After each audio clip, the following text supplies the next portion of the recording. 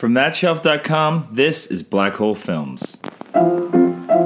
Let's all go to the lobby. Let's all go to the lobby. Let's all go to the lobby to get ourselves a treat. What's a black hole film, you ask? Well, you know those films you always meant to get around to watching, but you never did for whatever reason? Well, that's what they are. And this podcast is all about embracing them and checking those films off our lists and talking about them and whatever else happens to come up. I'm Canadian filmmaker Jeremy Lalonde, and I will be your host. You can follow me on Twitter at LonJeremy, or check out my website, jeremylalonde.com, for more information on me and my projects. If you like the show, please subscribe to it, rate, review it, and leave a comment on whatever platform it is you're listening. It really does make a difference in helping to get more ears tuning in. And if you like this show, check out the others on the thatshelf.com family of podcasts.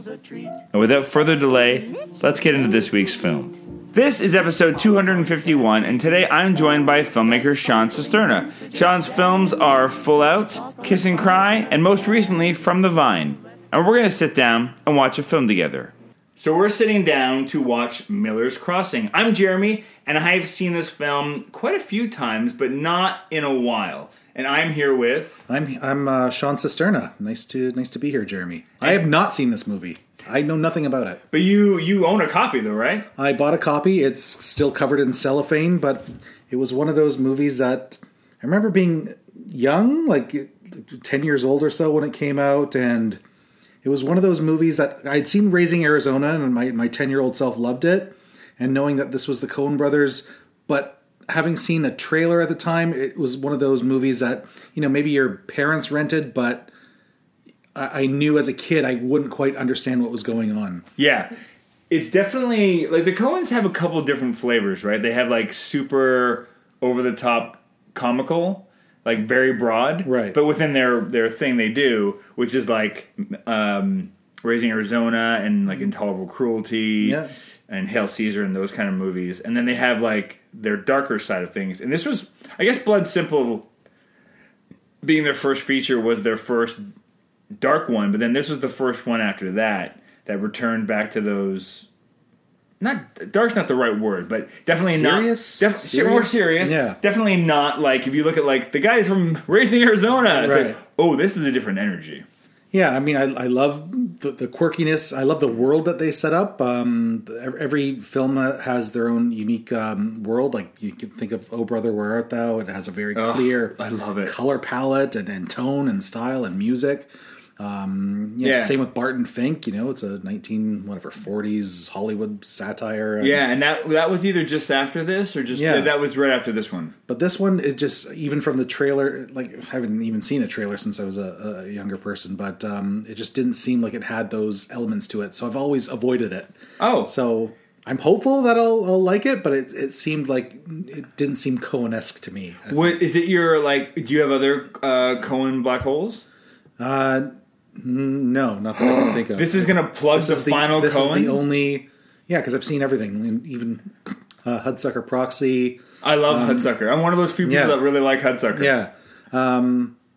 Everything. I've seen everything. And you've seen the recent, too, the... Buster Scruggs and... Yeah, Buster Scruggs I really enjoy. Yeah, absolutely. Like, not Tom all Waits. of them work, but there's so many of them that do. Yeah. And what I loved about Buster Scruggs is, like, it gave you almost all the different flavors of the Coens in one piece. Yeah. Like, there were some pieces that were darker, some pieces that were way over the top. Yep.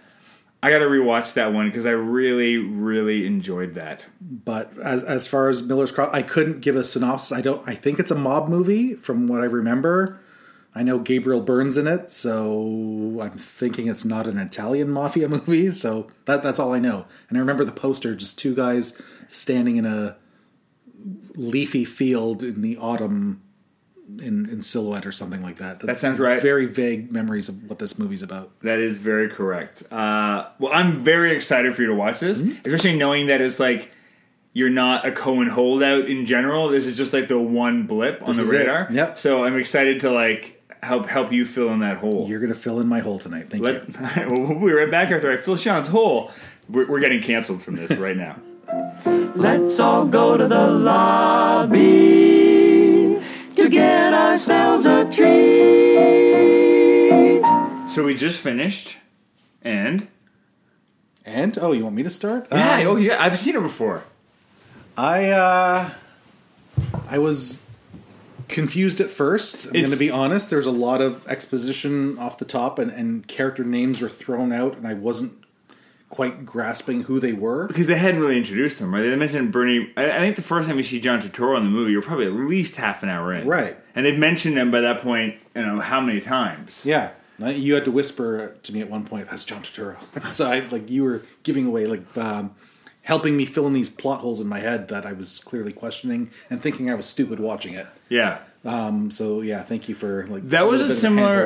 I remember that experience the first time I watched it. I didn't love it the first time I watched it because I felt confused and it was hard because there's a lot going on. It's very Shakespearean, with all the different gangs or organizations, whatever you want to call them, and allegiances and who's screwing who and what's going on here. So it took me probably my second or third watch before I was like, this is this. And this time through, I was able to follow it all. Yeah. So, yeah, I definitely feel like I need another viewing to piece together some early information that I might have missed. But to go in on Miller's Crossing, knowing the other pieces of the Coen puzzle, it was very disjointing to me. I was expecting one thing, but this delivered something else. You know what I mean? So I was looking for the quirky characters and the bizarre situations to kind of unfold. But when it starts off so, like you said, Shakespearean and dramatic, it just didn't feel very Coen-y. But there were characters when Turturro showed up and Steve Buscemi and. There were hints of those quirky characters that happened later in their filmography, but I was taken aback by Gabriel Byrne's character Tom. Yeah, he was just so straight-faced in a world of these bizarre, over-the-top characters. Yeah. So, and did that not work for you? I don't know. It probably didn't work as it just felt tonally off for some reason. It didn't feel like he fit into that universe. And for me, that almost works for me because people comment a lot of the time throughout the movie that it's how quiet he is and stoic he is, and he has little moments where he's a bit of a smartass. It would be interesting, in an alternate world of casting, to throw in imagine you had a George Clooney in there, or someone like that, because he can do that quiet stoic thing, but I wonder if what the casting because they never worked with Brian again. Gabriel Byrne. Yeah. So I don't know if it was just a situation where there was no part that was right, or they just didn't get on with him, or whatever it was. But it is interesting. I don't disagree that he doesn't feel like he automatically fits inside this world. But I think I've also just seen it so many times now. I just accept that. Who's in it, and I don't think about it too much. So that's interesting. That's been a common critique in the past about this character? I don't know. Okay. I don't know, actually. I haven't heard it, but I'm curious if people think that way. It is definitely a bit of a mishmash in tone. They're definitely trying to be somber and reflective, but also they throw in these, and even this, almost every other character besides Gabriel's character is kind of Coen-esque. Absolutely. Even you get John Polito's Casper, opening speech, the ethics. Yeah. It's so great. And I love that's that guy, that character, that's all he's about is the ethics, right? And I love, he might be one of my favorite characters because at least that guy is not a double crosser. He knows he's a criminal, but he knows what's what. He's a code that he lives by. Yeah. But also I love Albert Finney's character. Yeah, that scene where he protects himself. Puts on his slippers beforehand. And see, those are little Coen-y things that I was expecting more of in the film. But it was. But maybe this is early in their filmography. They were just kind of finding their voice. Yeah, I want to say this is their, because it was Blood Simple, then Raising Arizona. What else? Was this their third movie? I gotta look that up. I feel like Barton Fink, I really got into him. Barton Fink's after this. Okay. I'm almost entirely sure Barton Fink is after this, but Yeah, so even you and I have made more than 3 films, so we've had more time to refine our voices. It's true. We all get better as we go. Yeah. Well, we just learn different techniques and different ways in. But let me just pull. I'm looking it up. This is right after Miller's Crossing. Miller's Crossing. Sorry, this is right after Raising Arizona. Gotcha. So this is their 3rd movie, and Barton Fink's number 4. Gotcha. But they almost shot them back to back because there's 3 years between Raising Arizona and Miller's, but then Miller's and Barton are only a year apart. Ah, okay. So they must have made them back to back, and they have a lot of shared cast. Like Buscemi's in both. Yeah. Totoro is the lead of Barton Fink. But they also have like a bit of a repertoire of characters and actors they reuse, right? Yeah. Even Frances McDormand showed up for 2 minutes. A little cameo. Yeah. Well, by that point, I'm sure they were a couple. Yeah. Her and Joel. Yeah, so that's the weird thing, viewing this through the lens of, history and just knowing where it fits into this cinematic universe is, watching all these players from their other films show up in this movie. So that's another reason why I found it maybe confusing at the beginning, because every time someone new popped up, I got so excited and just reflected on how youthful they looked. Well, you even spotted the Sam Raimi cameo. Yeah, I was staring at him for a second. He wasn't even a named character. He was just a guy in the street who shoots guns and gets shot. Yeah, so Raimi, they kind of came up together because Joel was the assistant editor on Evil Dead. Okay. Because he came up as an editor, and so they knew each other from that.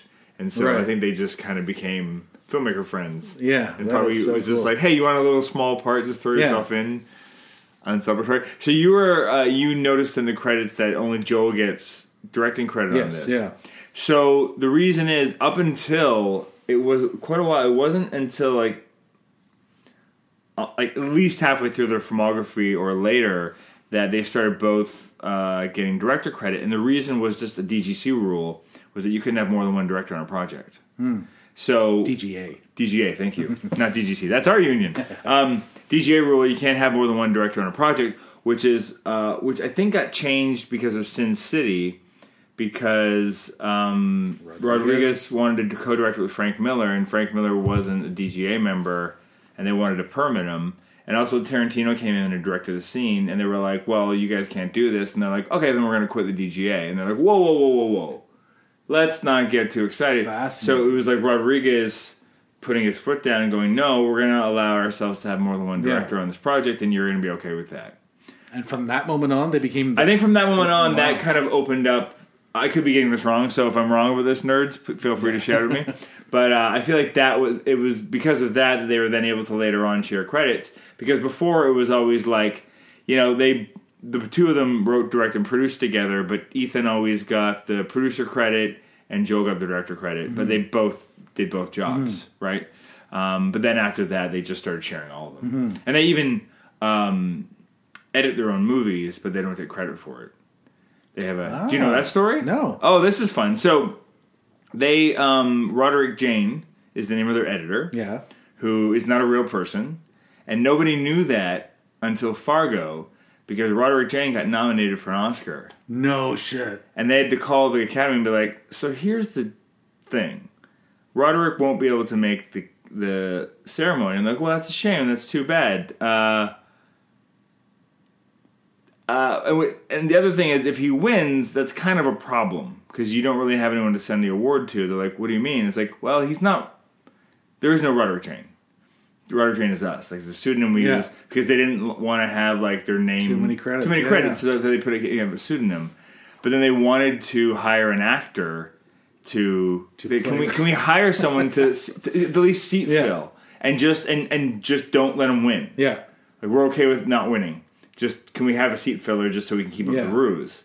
And they said no, because there was that thing with Brando back when he hired like an actor to be a North American to be play a Native American, and so they wouldn't allow it. And so kind of the ruse came up, and that's how people found out about it. Although it's still not public.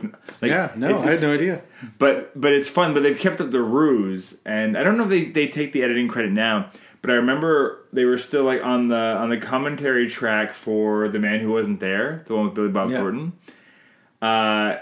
it's them and Billy Bob Thornton. It's a fucking hilarious commentary track. And about halfway through, there's just a moment where Billy Bob's like, "Hey, by the way, I ran into your editor the other day," and they're like, "Oh yeah?" It's like, "Yeah, how is Roderick?" He's like, that guy," and he tells a story about Roderick Jane as if it's real, and they're all playing along. But if you know that they're all bullshitting, it's just an extra layer of fun. Yeah, because they start. He's like, "That guy's fucking tall." He's like, "He really is, isn't he?" He's like, "Yeah, I ran into him in a health food store." He was like, he was buying like 2 minutes of improv about this imaginary person. fake editor. I love it. Yeah. Yeah. Every time you mentioned Carter Burwell did the music. Carter Burwell, yeah. Every time the score came on, it felt like I was in the Shire. I don't know if you noticed that, but it very, very Lord of the Rings-esque. Yeah, well, I think they're playing with the Irish, because it's like an Irish mob, so they're playing in with like flutes and I honestly felt like I was in the and Shire. Every time they went into the forest and had these beautiful tracking shots, and it felt very much like Mr. Frodo was going off to Mordor. Yeah, because it's interesting, because you were asking where it takes place, and they never say, and just all I could find online was just that it's kind of an unnamed Fictional mob Prohibition-era mob town. You know, feels like if you go with the Irish, you got to think it's like maybe it's Boston, maybe. Yeah. I'm trying to think of, although there was Irish mobs in New York too. Yeah. Although it doesn't feel like New York. It doesn't feel big enough to be New York. No, because like they were walking down the streets and they were empty at times. Like shooting, gunfire was happening, but no pedestrians in the street. Or hardly any. But it also reminds me, I mean, this was also where, have you seen Sopranos? Like all the Sopranos? Yeah. So this is like that episode where they go in the woods and they get lost, right? Sure, yeah. Like that always felt like an homage to this. Yeah. But like the bad version of that where it doesn't go well. Right. Where Christopher and Polly get lost in the woods and the guy gets away. And did you feel like there was a Godfather homage at the beginning there? That's what it felt like. It definitely feels like, they're paying homage, but it's also very much their own version of it. But there's a darkness to it that it's interesting. Like I like there isn't. That's not true. There are Coen Brother movies I'm met on a lot. Mm-hmm. Some of the later ones are very hit and miss, but there's something about it that is just really well made. Absolutely. It's beautiful to look at. Yeah. Like their use of wide lenses and just how they love to show off the area. There's that great shot, and I was like, is that a zoom or is that a dollar or is it both? There's this one shot near the beginning where you're in the apartment? Tom's apartment. Yes, and it starts off wide, and it keeps on pushing in into a real screamer. Yeah, I love that. And I'm like, it's got to be a combination of the two because it definitely looks like a zoom when it starts off. Yeah. But then, like, there's no way a zoom would go that close. Like, what the fuck lens is that? I noticed that too. Yeah, all in a single take, huh? Like in a... Yeah, it's a great shot. Conversation, yeah. Yeah, so all I could think this time, I'm like, I think it's both. I think they're doing both with it. Mm-hmm. And also just the way they use wide lenses on, like, medium shots and like, close-ups with those faces, like John Polito's face and that guy that plays the guy that rats out Totoro, the boxer who keeps on screaming. Yeah, it was awesome. Like, he's got that amazing face, and when you put a wide lens on it close up, it just... super distorted. Yeah, he looks like a cartoon character. Yeah. Yeah, no, I loved it. I love the use of shocking violence, too, like in the middle of a scene. It starts off with that chair smack in the face. Yeah. And then he goes, Jesus, Tom! He walks away, and then Tic Tac comes in and beats the shit out of him. Tic Tac, yeah. Great gangster names. Tic Tac, Casper. Tic Tac, Casper. When Polito smacks his son, it's so loud. That's right. What's the matter? Somebody hit you? Yeah. It makes me laugh. Yeah. Because beating children's funny. No, but they do violence well. They're like, and they're often like quick moments that disarming. So, but then they're over. Yeah. Right. It's like there's a bit of a shock, but there's also something about that's akin to real life where it's just like violence that comes out of nowhere. It's like what the fuck, like we all lived through the last week was the Oscars. And the slap that everyone talked about for 3 days, and we're talking about now. There's like, geez, what? Yeah, that just 15 seconds ago, life was fine. Yeah, I was like, what? Why? Yeah, there's so many other ways to deal with that. Right. Anyway, we don't need to go into that because I feel like I talked about that more than I want to. Yeah, sure. But similar to that, like it's more shocking when you're not expecting it, and also you're just like because it throws you off. Mm-hmm. And if you're if the filmmakers are doing that purposefully and know what they're doing, it can be very effective. Yeah. You know. So what is it? Is it like you trick the audience into thinking it's a calmer situation than I guess it's a normal, false sense of security, not letting them know. Like, there's that. I mean, that one great scene where he shows up at Casper's, and it's a scene where you commented in, like, what a great scene where he kills Eddie Dean. Yeah, and you're not sure because you know that the guy's there, and it's like, oh fuck, they know that Tom's been lying the whole time. But then, and you have those great shots of Polito with the fire in the background. It looks like he's the devil, right? So menacing, yeah. And you're just like, this could go any which way. And then he turns around and starts beating on Eddie Dean. And it's like, oh, okay. So I don't know how you felt watching that. Like, I knew where it was going to go, but how did you feel watching that? Oh, surprise! I just loved the twists and the unique way of staging it all and blocking it, having the boxer character just kind of screaming throughout the scene. Like, it just added an element of chaos to it, and then to see Casper take a shovel and beat his right hand man to the ground, and but it's still, even though it's like you could look at it and be like, oh, they're manipulating you, but it works. Like, Casper's sitting there going, I'm gonna kill the guy that I used to trust the most. Right, he's tortured, right, and for ways that you like. It looks like he's angry, and he is too, because he's been convinced now by Tom, who is the ultimate double crosser, that this guy has betrayed him.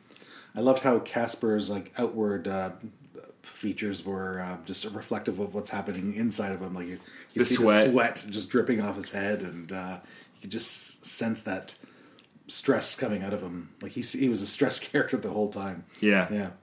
I love the. I don't think I've ever like really caught the parallels of it, but there's two parallel scenes where Gabriel Byrne comes out of like the then, depending on what side he's on, rival club that's being raided, and he just walks over to the police chief. Both times the police is like, I'm not in charge. I don't know what. This is stupid. Why are we doing this?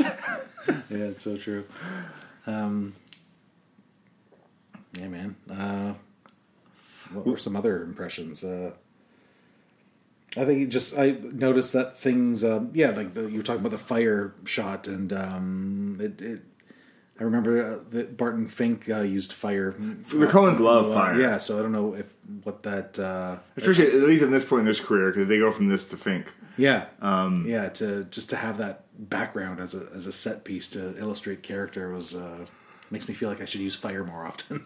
It's expensive. Yeah, it's not expensive. It's just like, I find it's just complicated. You've got to get permits. Yeah. It's just always. It's just one. As a filmmaker, it's one of those elements that it always looks great. Yeah. But then you've got to deal with the complications that come around it. We have this is pre-digital. Like those all that stuff's got to be real. Guns, those mobster guns. Those.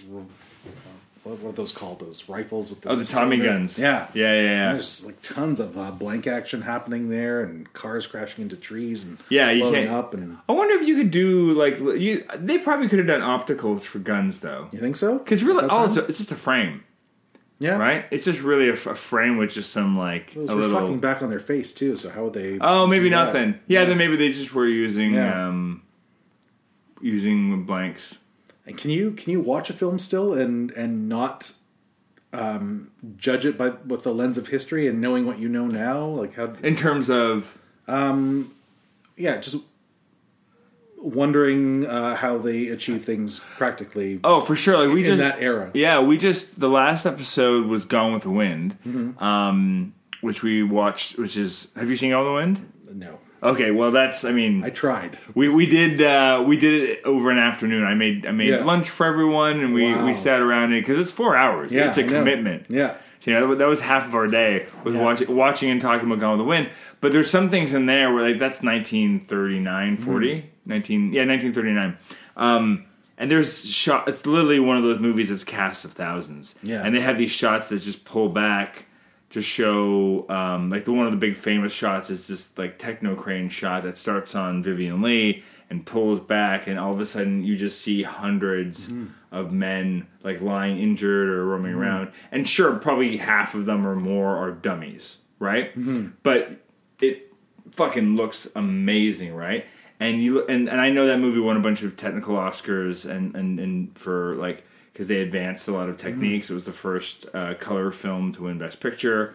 But there's some comp shots in there that you're looking at and going, is that green screen or some form of green or rear projection or whatever they were using or plates or something? That you're like, I don't quite know. There was 2 shots in the movie. I'm like, I don't know how they did it. Wow. Okay. Like, and for a movie that's 80 years old now, I'm like, that's pretty impressive. Yeah. There was some cool stuff going on in there that I'm like, I'm not quite sure how they did it, and I kind of don't want to know. But don't you think of the early Coens as like the independent darlings sort of thing? For sure. Like that's why I just compare it to kind of us working in the system. Like what resources did they have on their third film that allowed them to do stuff like this? Well, I can't even imagine the ballsiness of it because what I loved about them, especially with this early era, is like their first movie is Blood Simple, which is like how do you describe Blood Simple? It's like a thriller, I guess. Yeah, psychological suspense thriller, maybe.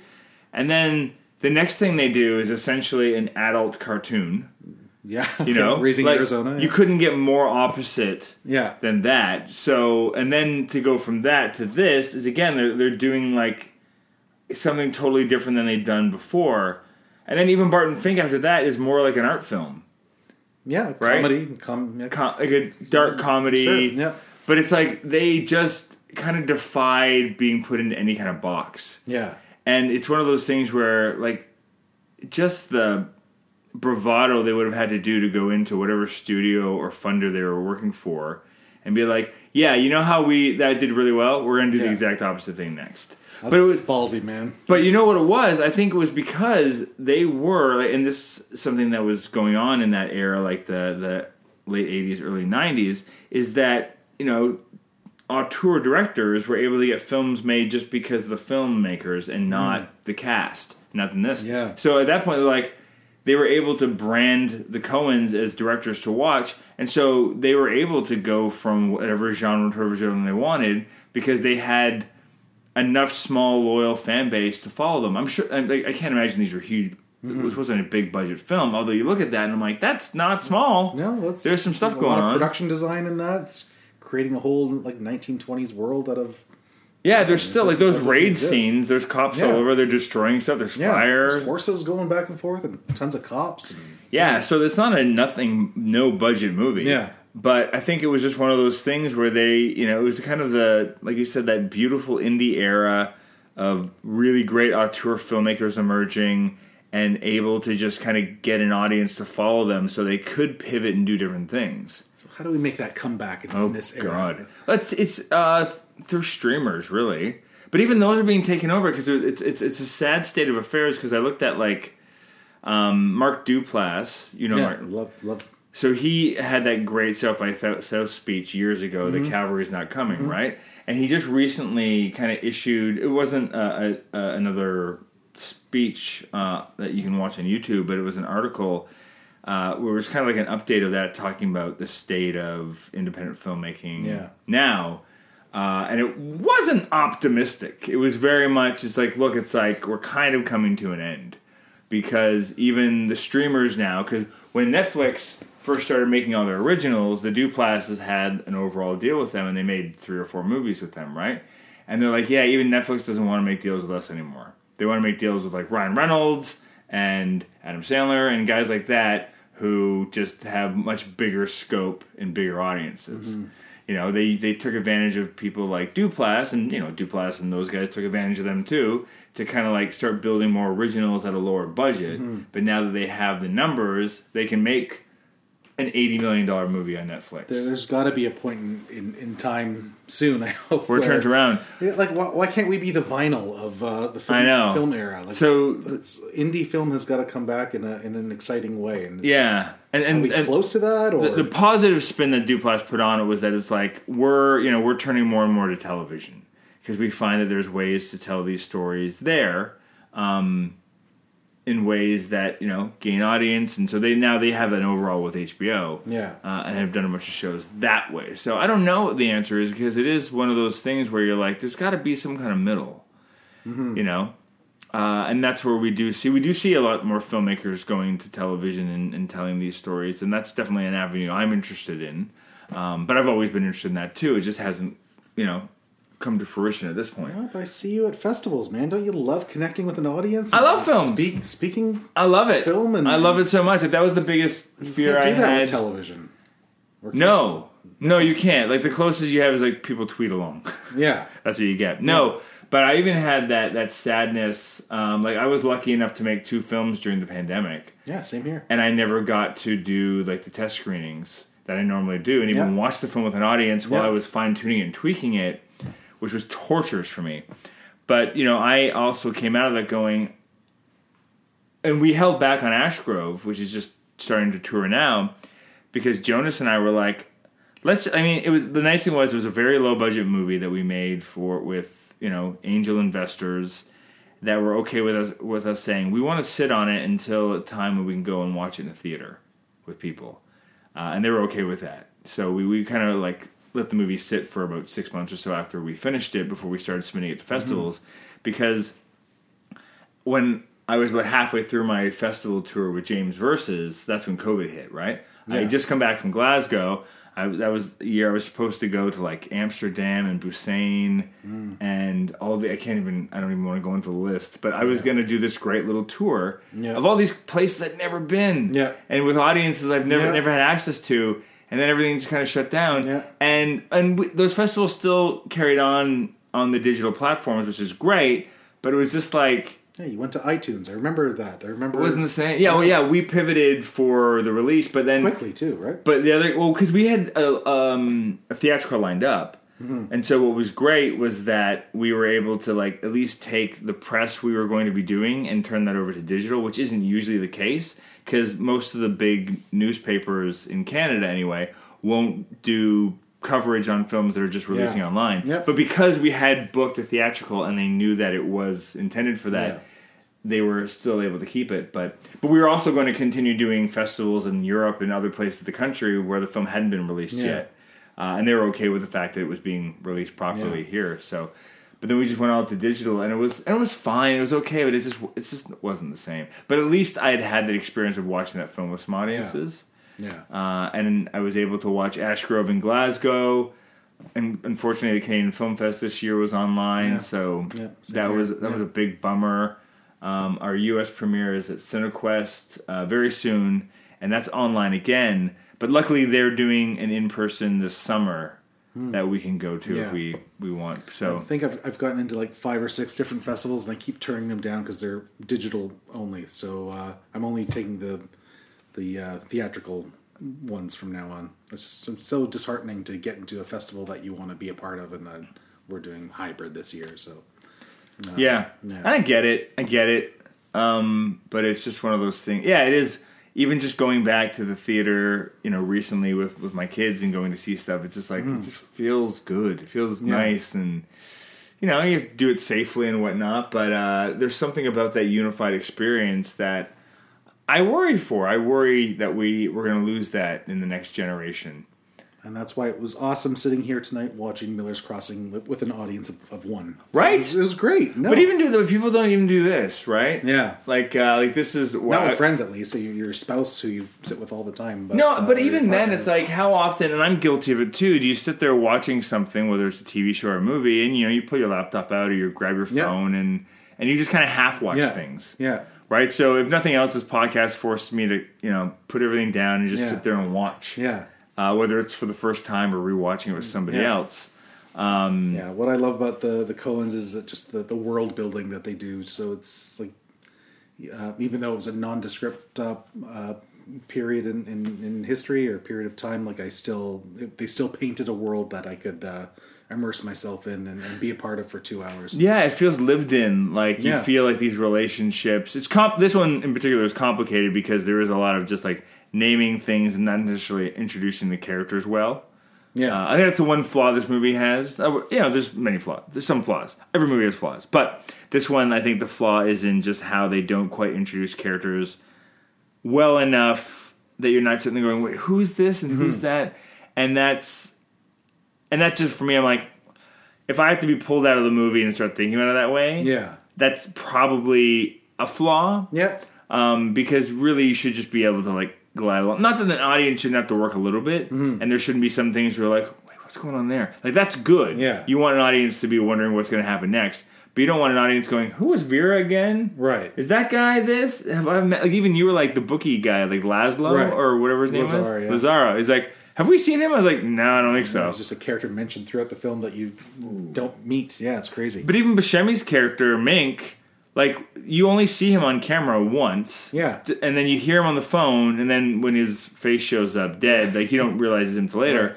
They don't call him Mink when you meet him. He's just some guy that talks. Yeah. You know, we recognize him now because we know who Steve Buscemi is. Yeah. But Steve Buscemi at that point, this is, 2 years before Reservoir Dogs.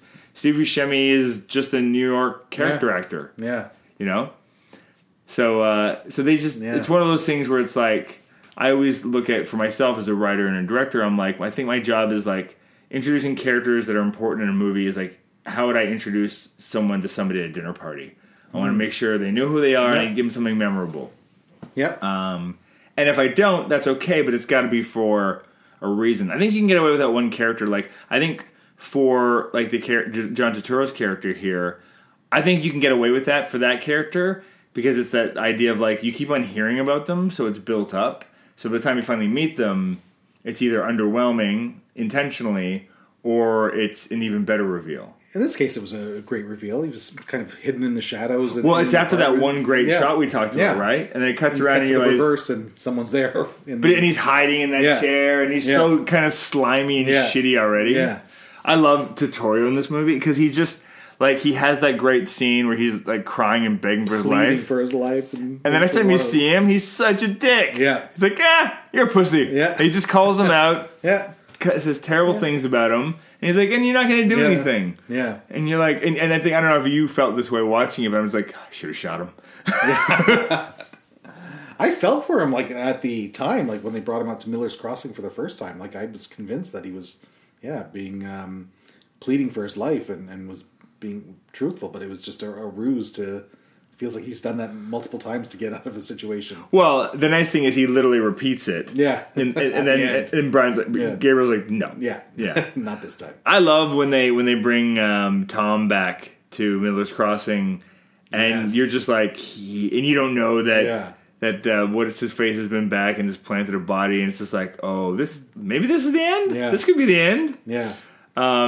And they almost do shoot him, and like the other guy just stumbles upon him. He's like, Yeah. oh, by the way, he's over here. I was nervous. I mean, it was a beautiful tracking shot. They were pulling back with them. I felt like I was going to be sick, and then he was he threw up in the forest there. So I don't know. The Coens have a great way of using the camera to kind of reflect what the characters are feeling And suspense. putting us in their shoes in a journey. Yeah, Yeah, no, it's impeccably well crafted. I think this movie.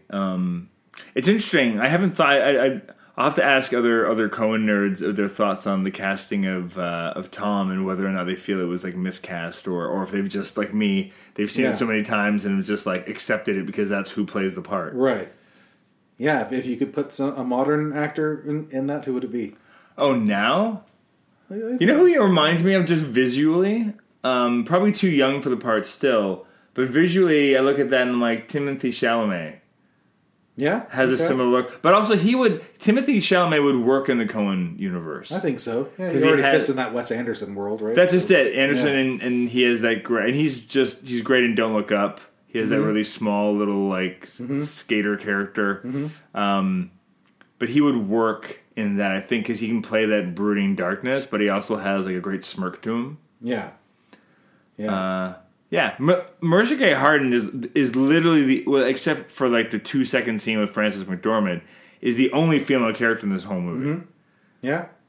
You know, and who did she remind me of in this? But then it's so you were saying when we watched it, you made a comment about like watching people when you were younger and now seeing them again later on. Yeah.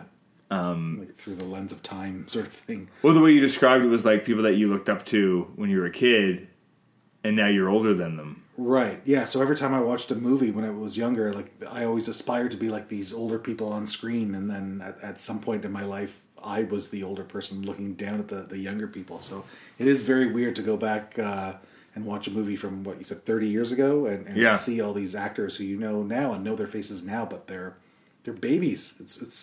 It's a bizarre feeling just to know how I don't know, life. How young they were. Yeah. Is there any movies in particular you watched recently that you can remember that feeling of like having watched it, in your youth, and now you watch it, at this age and go, oh shit, like it feels different. No, I saw Cool Hand Luke the other day. I don't know if you've ever seen that with Paul Newman. The eggs? Yeah, so just to see, I was just trying to figure out how old would Paul, like I'm in my early 40s, like how old was Paul Newman in that? Younger than that. Yeah. In his 30s or so. It's just, so it's bizarre. Yeah, it's fun to watch. Like, that's what I love about watching older movies, especially ones that I haven't seen. It's just rediscovering. It's always fun to watch the opening credits because sometimes you get those. You're like, oh god, this person has a small part in it because they hadn't broke yet, or they were still. And so sometimes you get like these great little accidents where it's like all these other actors that go on to have bigger careers later on have just these small little pieces here and there. Frances McDormand, like she was basically an actor with like 2 lines sort of thing. Well, here she's doing a cameo because she was the lead of Blood Simple, Yeah. and she was in Raising Arizona too. So I think at this point she's just doing it as a cameo, Okay. As opposed to a small part, because I think she was doing probably okay at that point. Yeah. And then 2 movies later they're doing Fargo. She's so good too. What a filmography! It's It is really like they are definitely, when I was coming up through film school, like they were, if not my favorites, definitely one of the ones where I'm just like, they could do no wrong for me. It wasn't until Lady Killers. I remember Lady Killers came out when I was in college and going to the theater so excited because everything I'd seen of the Coens I'd loved. I loved The Man Who Wasn't There, even though some people don't. That was the first one I watched going... It reminded me of how I felt like watching The Phantom Menace the first time. Where I'm what? It can't be bad because... It's I waited for this. I've waited for this, and I like these filmmakers, and I like this world, and maybe I'm off today. And then I watch it, and I'm like, no, there's something wrong with it. Yeah. It's just not quite. It's just not working. And I remember with Lady Killers, just sitting there going, no, Tom Hanks is in it. It can't be. Why is it? Why don't I love this? Yeah. Why don't I love this? I want to love this. Why? And so in a movie. Like, that's when I know I don't like a movie, when I go in loving, like, so many reasons to just give it a pass. Yeah. And I can't. Do you feel like they should always, maybe Lady Killers was a bigger budgeted film because it had, like, a certified movie star. Do you think they are better with restrictions and when you pull money away from them and they have limited means to work with? I don't think it's that. Yield a more exciting I think they just kind of get lost inside their own quirkiness sometimes. Yeah. And I think it's just that. I think as they've gotten older, they've felt less need to like follow any kind of rules when it comes to filmmaking or storytelling. And sometimes that works out really, really well for them. Like the great kind of spoilers here for other movies of the Coens, but the great kind of like twist they have in No Country for Old Men with Josh Brolin's character, where you're like, what? Yeah. Where's this gonna go? Yeah. Where that works really, really well because it's effective. You're not expecting it. It's shocking and brutal and great. But then you have other movies like Lady Killers or I'm trying to think of other recent movies. But Hail Caesar, where they just feel like just overly quirky. Yeah, for the quirk's sake. Yeah, it's mostly their comedies. Like when they go really with the big broad comedies, they kind of go off. Yeah, they either work really well, like and it's just gangbusters, like Oh Brother, or it's like those ones where it's like, and even Intolerable Cruelty, I didn't mind, but it's still one of their kind of lesser films. I think more generic than. And that other one, the one where Brad Pitt plays like the workout guy. Burn After Reading. Yeah. Yeah, again, another one. I was like, I see what they're doing, but it doesn't quite hit. Yeah, it's something about the combination of thriller or violence mixed with comedy. Those seems to be the ones that I get most excited about. And No Country is funny, I guess, in some points. Like Sugar is he has just some lines that I guess they're so frightening, but they just appear funny. His delivery, they're just dark. They're his just like delivery and persona and character. There's a design. Weird, there's a charmingness to him that shouldn't be there. It shouldn't work. Yeah, but it does. Like because he's fascinating. It's his monotone delivery, I think, that makes it funny but also a guy that lives by code. Yeah, You know, he you know, he's got a way he lives by, and you know, when he flips that coin, if it goes the other way, I think he honors it, right? When the coin goes the right way, he's like, you know, and there's something admirable about that too. But also just like the crazy uniqueness of that weapon, like the cattle thing. What do you call it? Yeah, the cattle punch. Cattle punch. Yeah, is pretty unique and interesting too. So yeah, but I think you know, the Coens are filmmakers that they're, no matter what they're doing, they're always interesting. Yeah. You know, and even like, did you see Macbeth? Yes. What'd you think of it?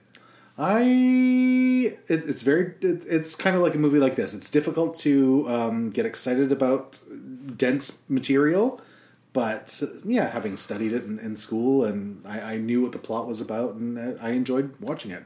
The framing, everything, It's gorgeous. Visually stunning. It's like, it's one of those movies where I when I was watching it, I was like, this is gorgeous. The performances are fantastic. Yeah. But at the end, I'm just like, it felt a bit hollow. It just didn't grab me in a way. Like I like the experience. Does Shakespeare today grab you? And any Shakespeare? Sure. Yeah, I think it can. But it's also, I think it's the problem with Shakespeare is probably that it's like all the famous ones, we know the stories. Yeah. We've seen it done before, and so it's hard to like shock us or really grip us because we know where it's going. Yeah. Right. But I've seen. I'm trying to think what the last Shakespeare that really grabbed me.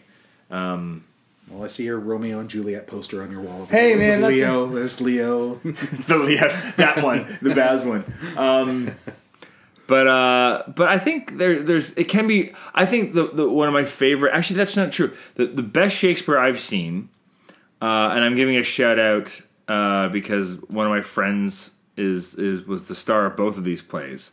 Was I can't remember. It was like the Shakespeare in the Park, the one that is done in Hyde Park. Like almost Twelfth Night?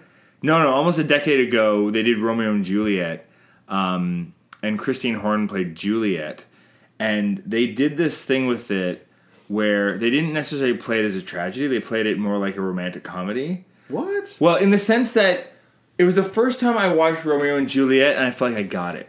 Yeah. Because, you know, Juliet's 14 in the play, and Romeo's not that much older. Like, they're fucking kids. They're stupid kids that just get caught up in an early love and do stupid things. And they played it like that. So they played it like, not ditzy, but like just ignorant kids that think they know more than they do. And it was like watching it going, oh, fuck. And it felt so... And so when the play turns and it gets into the tragic, it hit me so much harder because I was like, I don't want... Like, they're just dumb kids. Like, they're just dumb kids. Someone stop them.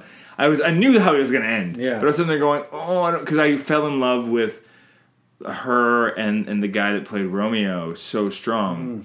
But then also, you know, almost a decade later, pre-COVID, they did, I believe they ended up calling it Prince Hamlet. But Christine played Hamlet. They did this really fascinating reverse gender, but also all over the place. And they had one of the characters was deaf and signed the language. Yeah, and awesome. And they just really played with different like genders and, you know, sexualities and ethnicities. But it worked. It worked really, really, really well. It didn't feel like they were doing it just to like be evocative. And they also did like they took the script and they kept it, but they remixed it, and they kind of told it almost in like a Tarantino-esque fashion, where they took different scenes and put them in slightly different orders and framed them in different ways. Where it was just like, oh my god, this is a brilliant, nice. And so I was really, really engaged with that. Better so than I have been probably in any of the film adaptations, because I think when they do film adaptations of Hamlet or of Shakespeare, they feel like they have to be so slavish to the material. Yeah. You know, where that one, didn't deviate from the text. It just kind of reorganized it in a way that was more interesting for modern audiences. Miller's Crossing almost felt like Romeo and Juliet-ish with the two rival gangs and the, with Tom and Verna and... the love interests. There's a sweetness at the end when you realize he was on Tom's side the whole time. Yeah. But even he doesn't stay with him in the end. Yeah. Yeah, it's just the two rival families in the same town kind of screamed a little Shakespearean to me as well, which you mentioned at the beginning. Yeah. You called it Shakespearean. Well, they're big, like they, I think obviously Hamlet's or Macbeth's the first time they've ever outright done Shakespeare, but you can tell like they're very literate, the Coens, right? Yeah. But I also love the Coens because they're not, beneath a lowbrow joke. Yeah. Amidst their stuff, which I'm a big fan of. Yeah. I'm a big fan of when you're just like not expecting like something stupid to come in, Yeah. like that moment when he hits him with the chair, and he just stands like, Yeah. "What was that all about?" It's that unexpected moment where you're not expecting the big thug to be like, "Why? Yeah. Why'd you hit me?" Yeah. And then he gets Tic Tac. I don't know, man. I'm hoping though, like their last couple of films have gone to streaming with Buster Scruggs and Macbeth. I'm hoping I get to see the next one in a theater. Yeah. It would be very nice to experience. Well, it's interesting now because Exciting Coen Macbeth Brothers was only Joel. Like Ethan had nothing to do with it, so they've kind of. I don't know if they'll come back together or if they've kind of like. I'm sure they didn't have a falling out. At least I hope they didn't. But I feel like they're probably just on different paths at this point. Mm-hmm. Where they don't need to make another movie if they don't want to. Like they've. I don't mean that. Sad for us. I don't mean that in a bad way. Yeah. I just mean that it's like those guys have given us such wonderful cinema and things to that. If they decided that they wanted to pack up and do something else with the rest of their lives, I would respect that and understand it. But so at this point, it's like they can do whatever they want, and I think they and luckily they're in the position where I think they can too. As long as they probably stay within a certain budget. Well, guys, if you're listening, I will gladly fork over my $16 or $15, whatever it is these days, to watch your next film in the theater. I'm in. Yeah. I'm 100% in. Well, thanks for joining me, man. Jeremy, it was awesome. Any final thoughts on Miller's Crossing? Just that I feel like it was one of those movies where I want to go back home now and rewatch it again, knowing the pieces of the puzzle, and I want to kind of see it, how they constructed it from the beginning. And you can. Because you have it. I have the disc. I just have to unwrap it in cellophane now. It'll definitely, once you know who everyone is, I think it is a film that gets richer the second time when you know how it's all, because you can kind of see, I think you can appreciate, and maybe that's why I'm a bit softer on Gabriel's performance, because I know all the pieces that are moving and what he's really doing behind the scenes. Yeah. And so you can see the angle there. So I wonder if you do revisit, let me know, because I'm curious how it played for you a second time. Yeah, I probably still at this point could not write a synopsis about what that was about in a cohesive paragraph, but I'm curious to watch it again. I think you should. Well, thanks again, bud. Let's all go to Thanks for joining us for Miller's Crossing. Black Hole Films is a proud member of the That Shelf Podcast Network. You can listen to other episodes of our show and other That Shelf podcasts on thatshelf.com. Please subscribe, leave comments, spread the word, do all the things that let others know you like the show and how they can check it out. You can find me on Twitter @LonJeremy and go to Facebook and join the group Black Hole Films. And until next time, go watch something you've never seen before. Thanks. Let's all go to the lobby to get ourselves a treat.